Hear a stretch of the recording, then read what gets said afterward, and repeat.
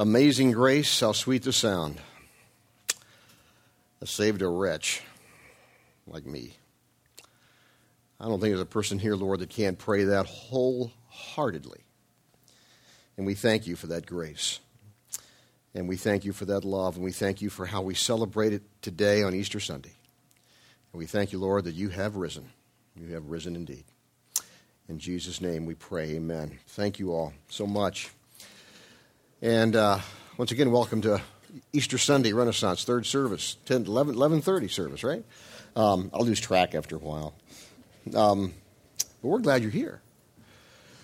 We're just going to take a few minutes, and I want to read through one of the gospel passages that talk about that historic first Easter Sunday, as we call it, and make a few comments about that, and just kind of remind ourselves, and maybe for the first time for some of you, well, you know, it's scary when a long-haired guy starts walking down the center aisle and you don't know who it is. You're thinking he's got a coat on, he's got guns in there, what's going on, you know? And he's just our lead guitarist, my folks. Oh, great. Jimmy, we love you. But I just want to take a minute and just talk, just kind of go through this very quickly because it's just so good, and it's going to be a great reminder for some of you. Maybe the first time some of you have done this, and that's fine too. So it's great. We're going to take the Matthew passage. You could take any of the Gospels. We're taking Matthew 28, and just kind of see what the Lord, what happens with the Lord and so forth, and some of it will be familiar to you, and some of it may not be. Matthew 28, verse 1, early on Sunday morning, as the new day was dawning, Mary Magdalene and the other Mary went out to visit the tomb. Suddenly there was an earthquake, for an angel of the Lord came down from heaven, rolled aside the stone, and sat on it. His face shone like lightning, and his clothing was as white as snow. The guards shook with fear when they saw him, and they fell into a dead faint. Picture that. These Roman guards. They're like, you know, the earth is shaking. This huge, huge boulder rolls away, and they're like looking at each other. You can just sort of picture that. Look at each other like, oh my gosh, what are we going to do? And they fall down. Then the angel, now by the way, just keep in mind who's going to the grave.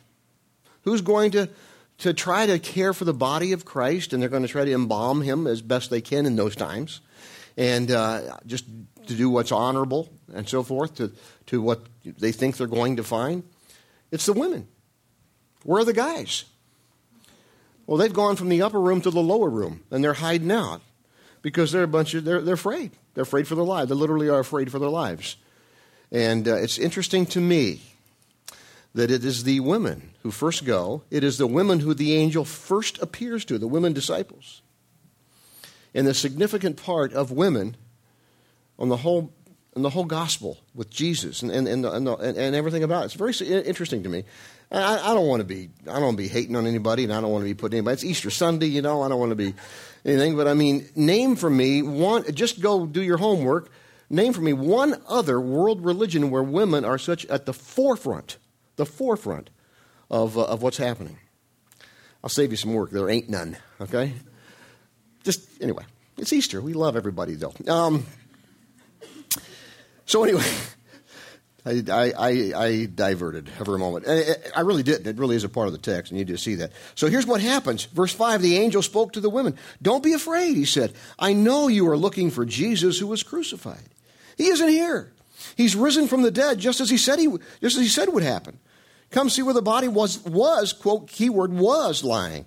And now go quickly and tell his disciples that he has risen from the dead, and he's going ahead of you to Galilee. You will see him there. Remember what I have told you. The women ran quickly from the tomb. They were frightened, but also filled with great joy, and they rushed to give the disciples the angel's message. As they went, Jesus met with them, the women and some of the disciples, and greeted them, and they ran to him. They grasped his feet, and they worshiped him. Then Jesus said to them, don't be afraid. Go and tell the rest, or my brothers, to leave for Galilee, and they will see me there. So, I mean, it's just like, wow, it's all coming together for him now. You say, did they really, what were they thinking? Well, a lot of folks didn't really, even disciples, didn't understand what Jesus meant. when he said, I'm coming back in 3 days. So now all of a sudden they're saying, oh, that's what you meant. You meant you were really coming back in 3 days. They hadn't put all the pieces of the puzzle back together yet. They're like, oh, wow, that's what you meant. There were a few that understood that, but most didn't. Even though they were disciples, they were with Jesus for so long, they're just figuring this out. They're like, oh, wow. So, anyway, he says, don't be afraid. Go get my brothers and leave for Galilee, and there they will see me. Verse 11, as the women were on their way, some of the guards went into the city. Now, this is where it gets the plot kind of thickens, And if I were back in my old radio days years ago, I would probably bring in some sounds and some noises like da-da-da-dum, because meanwhile something else is going on somewhere else. And this is back in Jerusalem. Here's what's going on. As the women were on their way, some of the guards went into the city. These were the guards that were at the tomb. And told the leading priest what had happened. And meeting with the elders was called, and so they decided to give the soldiers a large bribe.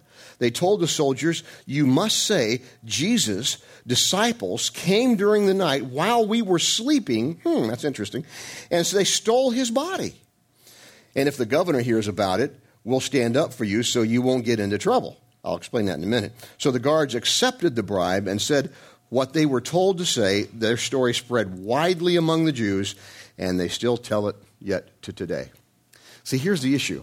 You don't have to know too much about this, and history shows you this. Even some other parts of the Bible will tell you this. Do you know what the punishment was for a Roman guard to fall asleep on duty? Death. He's going to die. But, of course, that was before the union came and said, our people have a right to take a nap while they're on duty because I'm sorry, did I go there? Easter Sunday, Rich, and here you are making... Anyway, it was death. I mean, there wasn't any question. Boom. There wasn't any trial. There wasn't any tribunal. It was, that was just part of the discipline that they did. So obviously, when he says, "Hey, if we get in trouble with the governor, I got you covered, baby. I got you covered," but and they went along with that. That must have been one heck of a bribe. I'll say that because this is a pretty big deal. So that's the sort of the backstory to all this. Verse 16, then the 11 disciples left for Galilee, going to the mountain where Jesus had told them to go. And when they saw him, they worshipped him, but some of them doubted. Interesting, Matthew says some of them doubted. John, when he talks about this in his gospel, he talks about one that doubts. You probably have heard of his name. His name is Thomas. We call him Doubting Thomas. And I really love this passage. Because either in John or here, you don't see or hear or read condemnation for his doubting. You hear Jesus say, let me help you with your doubts. Now we as Christians, we in the church, we as church leaders, I fear, have not done a very good job with that. People come and they have doubts and you say, what's wrong with you? What's wrong with you? Well, what's wrong with me is I got a brain in my head. That's the problem with me. And some of the stuff, I'm not so sure. Listen, God is big enough to handle your doubts. You know what? And he's not going to condemn you, and he's not going to cast you out. You see, it's still called a life of faith. It's not called a life of empirical evidence. It's still a life of faith. And there are times when all of us, at many different levels of our life and many different parts of our journey, we have doubts about some things sometimes. Doesn't mean we're horrible human beings. Doesn't mean we're not believers in Jesus. And I love the way that's just worded. Some of them doubted. Verse 18, then Jesus came and told his disciples, I've been given all authority in heaven and on earth. Therefore go and make disciples of all the nations, baptizing them in the name of the Father and the Son and the Holy Spirit. Teach these new disciples to obey all the commands I've given you. And be sure of this, I am with you always. Great words of comfort. I am with you always, even to the end of the age. I've done what you have done probably different times in my life with friends and people that I love and loved ones. And they're moving to another part of the country or another part of the world from around here usually. And you say, Godspeed, and I love you, and I'll go with you. I'll go with you in spirit. And, of course, what we mean by that is, we'll be thinking about you, and you'll be in our prayers when we think about you. And that's great, and we should do that. But, you see, that's not what Jesus was saying, because he's God. He's saying, I'll be with you. I will be with you no matter what, no matter when, no matter what's going on, I'll be there. Because he's God, and he can do that. So it's different than just somebody's thoughts being with you or my spirit being with you. He's there.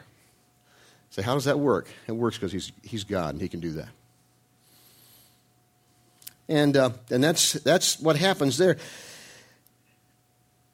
You know, I just want to give you this real quick because I think it's really good. I tell you, this is the life of faith. It's not a life of empirical evidence. I'm going to show you this quote from Dr. Simon Greenleaf. He was a professor of law at Harvard University in the 1800s. He's a big deal. He helped instrumentally in the development of Harvard Law School. He was also known for something he wrote called the Treatise on the Law of Evidence, which is considered a classic in American jurisprudence, even to this day. Listen to what he says. According to the laws of legal evidence used in courts of law, there is more evidence for the historical fact of the resurrection of Jesus Christ than for just about any other event in history. Isn't that interesting? There have been different quotes over the years attributed to this person or that, more evidence of Jesus' resurrection than there is for Caesar crossing the Rubicon River, all kinds of things like that you know, it's interesting. And I like to read those. They're encouraging. You know, I don't for any moment think that by telling you that, if you're a person who doubts the existence of Jesus or his divinity or the resurrection itself, I don't believe that by telling you that you're somehow going to go open your eyes and say, oh, gee, I didn't know that. Okay, I believe now. I don't necessarily think that. It's nice to know, though, that there's a lot of folks who are pretty smart and a whole lot smarter than me who really say there's great evidence for this happening, but it still comes back to faith. It still comes back to faith. That's why it's called a life of faith. 3 big questions I want to give you, very simply, very quick, very simple thing. 3 big questions about Easter that I want to answer today. They're simple questions, but very profound questions. And they are this: why did Jesus come? Why did he have to die? And why was he resurrected? Simple, but profound. Why did Jesus come? Why did he die? And why was he resurrected? What's the deal? The answer is really pretty simple, but it's a twofold answer. And let me just deal with the first part of that answer. The answer first is because we live in a very fallen world. I don't think you need me to tell you this too much, but I'm going to make sure you understand it. We live in a very fallen world. And by the way, we're in the middle of it. And I'm right there with everybody else. And when you say, well, didn't sin enter the world through Adam and Eve? Yes, it did. Whether you believe that's literal or whether you believe that's symbolic or or some other kind of thing, the important thing is that you understand sin entered the world, and you and I were there. And yet when you start thinking about that, and you start thinking, one of the questions I get way too often, frankly, because I don't like being in these situations, is when you're dealing with tragedy. I mean, don't misunderstand. I like being there if I can help, but it's always uncomfortable because you hate dealing. You just don't like seeing people you love go through tragedy, but we all do, and I'm always privileged to be there to help when I am. But when you hear questions like, why did God give cancer to my loved one? Ones that really get you sometimes. Why did God let my child get cancer? Those are the kind that just cripple you. And my answer is, the answer is really a pretty simple answer, and it's this: you know what? God created a perfect world. We screwed it up. There was no cancer when God created the world. There was no HIV. There was no sickness. There was no death. God created a perfect world. We came along, sinned, screwed the whole thing up. That's the deal here, and we need to understand that. And by the way, when you start thinking, it's this cause of this desperate disease called a sin-sick soul that all of us have been touched with. And it's whether you're talking about death or disease or brokenness, heartache, immorality, betrayal, lying, stealing, cheating, all the things that are around that, whether it be marital issues, divorce, so forth, whatever comes with that. People who take advantage of others, people who are bullies. That's a big thing these days, bullies. Bullies have been with us forever. And people try to intimidate, and we can get into all the psychological reasons for that. That's not my purpose. My purpose is all of these things have been caused by this one thing called sin that we've all been affected by, which is why Jesus needed to come, needed to die, and needed to be raised from the dead. We've all been affected by it. And you say, well, I'm not a liar, stealer, cheater, rich. No, but we all have our stuff. And many times, just because we don't necessarily see some of the visible signs of awfulness and of sin, we think, well, I'm not too bad. But, you got to go a little deeper than that. It's for all. I'll tell you this one, okay? This is not one of my proudest moments. Friday night. Good Friday, people. Good Friday. During Good Friday service. During communion of all things. We had a lot of folks. If you weren't here, we had a great time, great service, a great time. And I had like 250 people or so, which is a lot for us to serve communion to. Normally we're around 100 or 150, and and we just had one service. And so I'm serving communion like I normally do, and it's taken a long time. We do okay with the bread, but the wine or the grape juice is taking a little longer. And I'm sitting here trying to pray and just talking to God about my own stuff, my own situation, and trying to keep one eye open to make sure everybody's getting served and everything. And it's taken forever, And it starts kicking in. I'm getting in. Come on. What's wrong? Come on, people. Come on. And then it hits me. God, what am I doing? I'm sitting here sinning, that great sin of mine, impatience, during communion, when people are getting served. And so I said, okay, Lord. And I did. And it's all going in I don't want to often take you into my twisted little mind because it's a scary place to go, but just for a moment, we'll do this. And so I had to pull it back a little bit. Okay, Lord, please forgive me. Let me. But I mean, it's that bad. It's that bad, folks, okay? And whatever it is that we have to deal with, we have to stop and recognize, whether it's impatience or whether it's anger or whether it's just, curse words that I utter or that I just keep beneath my breath or whatever it might be. Here's the issue, is it all comes from this one thing, and that is we live in a very fallen world, and we're right there, the top of the heap. The Apostle Paul in one letter writes, Jesus came to save sinners, of whom I am chief. I'm like, I don't know who made you chief. If you're chief, I'm a first lieutenant, baby.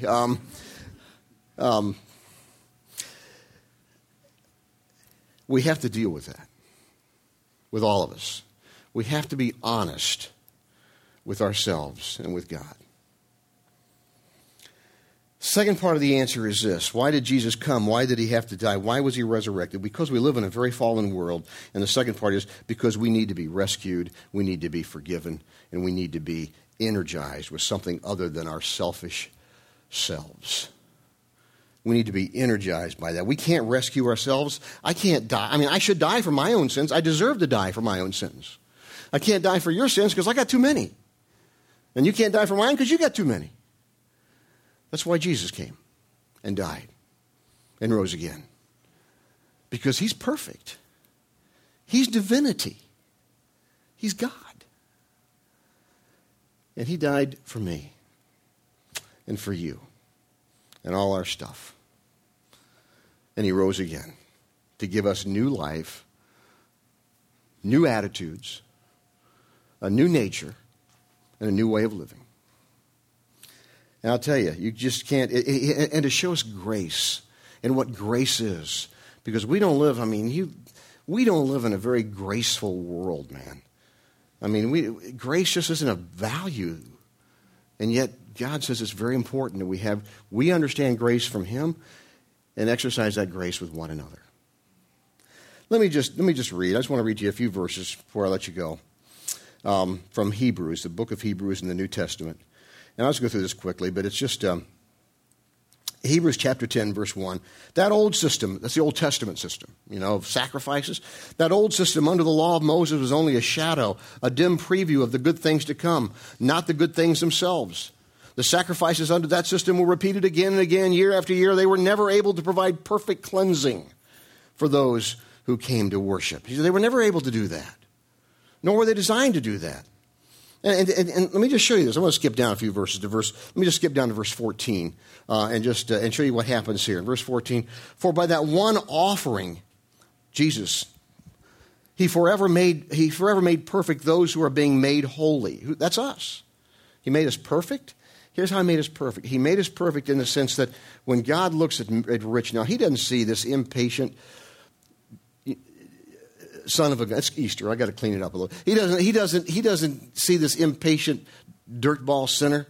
That's as clean as he gets, baby. That's as clean as he gets. He doesn't see it. He sees the fact that Rich is trusting in what Christ did for him. So he doesn't see all the other junk going on here. That's there. He sees what Christ did, my trust in Christ. Same thing with you. And that's when he says, and he goes on, he says, he made perfect those who are being made holy. Being made holy, that's a progressive thing. We're all in progress. We're all in process of God making us, and things are happening. And sometimes it's just a little bit. Maybe nobody else can see it, but there's stuff going on inside of you, and it's good stuff. Once you come to faith in Christ and some sanctification, that means being set apart, starts taking place. And verse 15, and the Holy Spirit also testifies that this is so, for he says, this is the new covenant I will make with my people on that day, says the Lord. Watch this. I will put my laws in their hearts. I will write them on their minds. Then he says, I will never again, I love this verse, I will never again remember their sins and lawless deeds. Only God could say that. You just listen to, I'm sorry, another sin I got to confess. I like country music, okay? And I know I'm the only person in this whole New York City area that likes country music. So I have to have a satellite radio to listen to it. And I'll happily do that. Great country song the other day I was listening to. About this woman whose husband had cheated on her. I know, it comes as a shock to you in country music, right?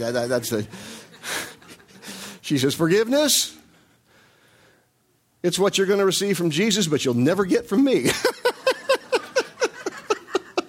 I thought, okay. Unfortunately, that's true sometimes. We can't sometimes forgive. We need to. And sometimes that takes a long time. But the great news is with Jesus, I never remember their sins and their lawless deeds. Their sins have been forgiven. There is no need for to offer any more sacrifices. That's just amazing to me. That's Easter. That's why Jesus came. That's why he died. That's why he rose again. For me and you. To live in a way that's going to honor him and so much better than anything else. Let me pray for us before I let you get out of here. Lord God, we're all just a bunch of spiritual losers. We know that. We get in the way of ourselves. We are selfish. We're self-absorbed. We're petty. We're jealous. We get all kinds of weird little things going. God, you came and you lived and you suffered and you died and you rose again for us. Loving us beyond any logical reason other than you just love us because we're not worthy. We thank you for that. We thank you for the love, the forgiveness, and the grace that you show all of us in so many ways. And we pray, God, as we celebrate this great, great day, that we would do so ever mindful of the fact that it's a great day because Jesus has shown me forgiveness unconditionally. And we thank you for that in Jesus' name. Amen.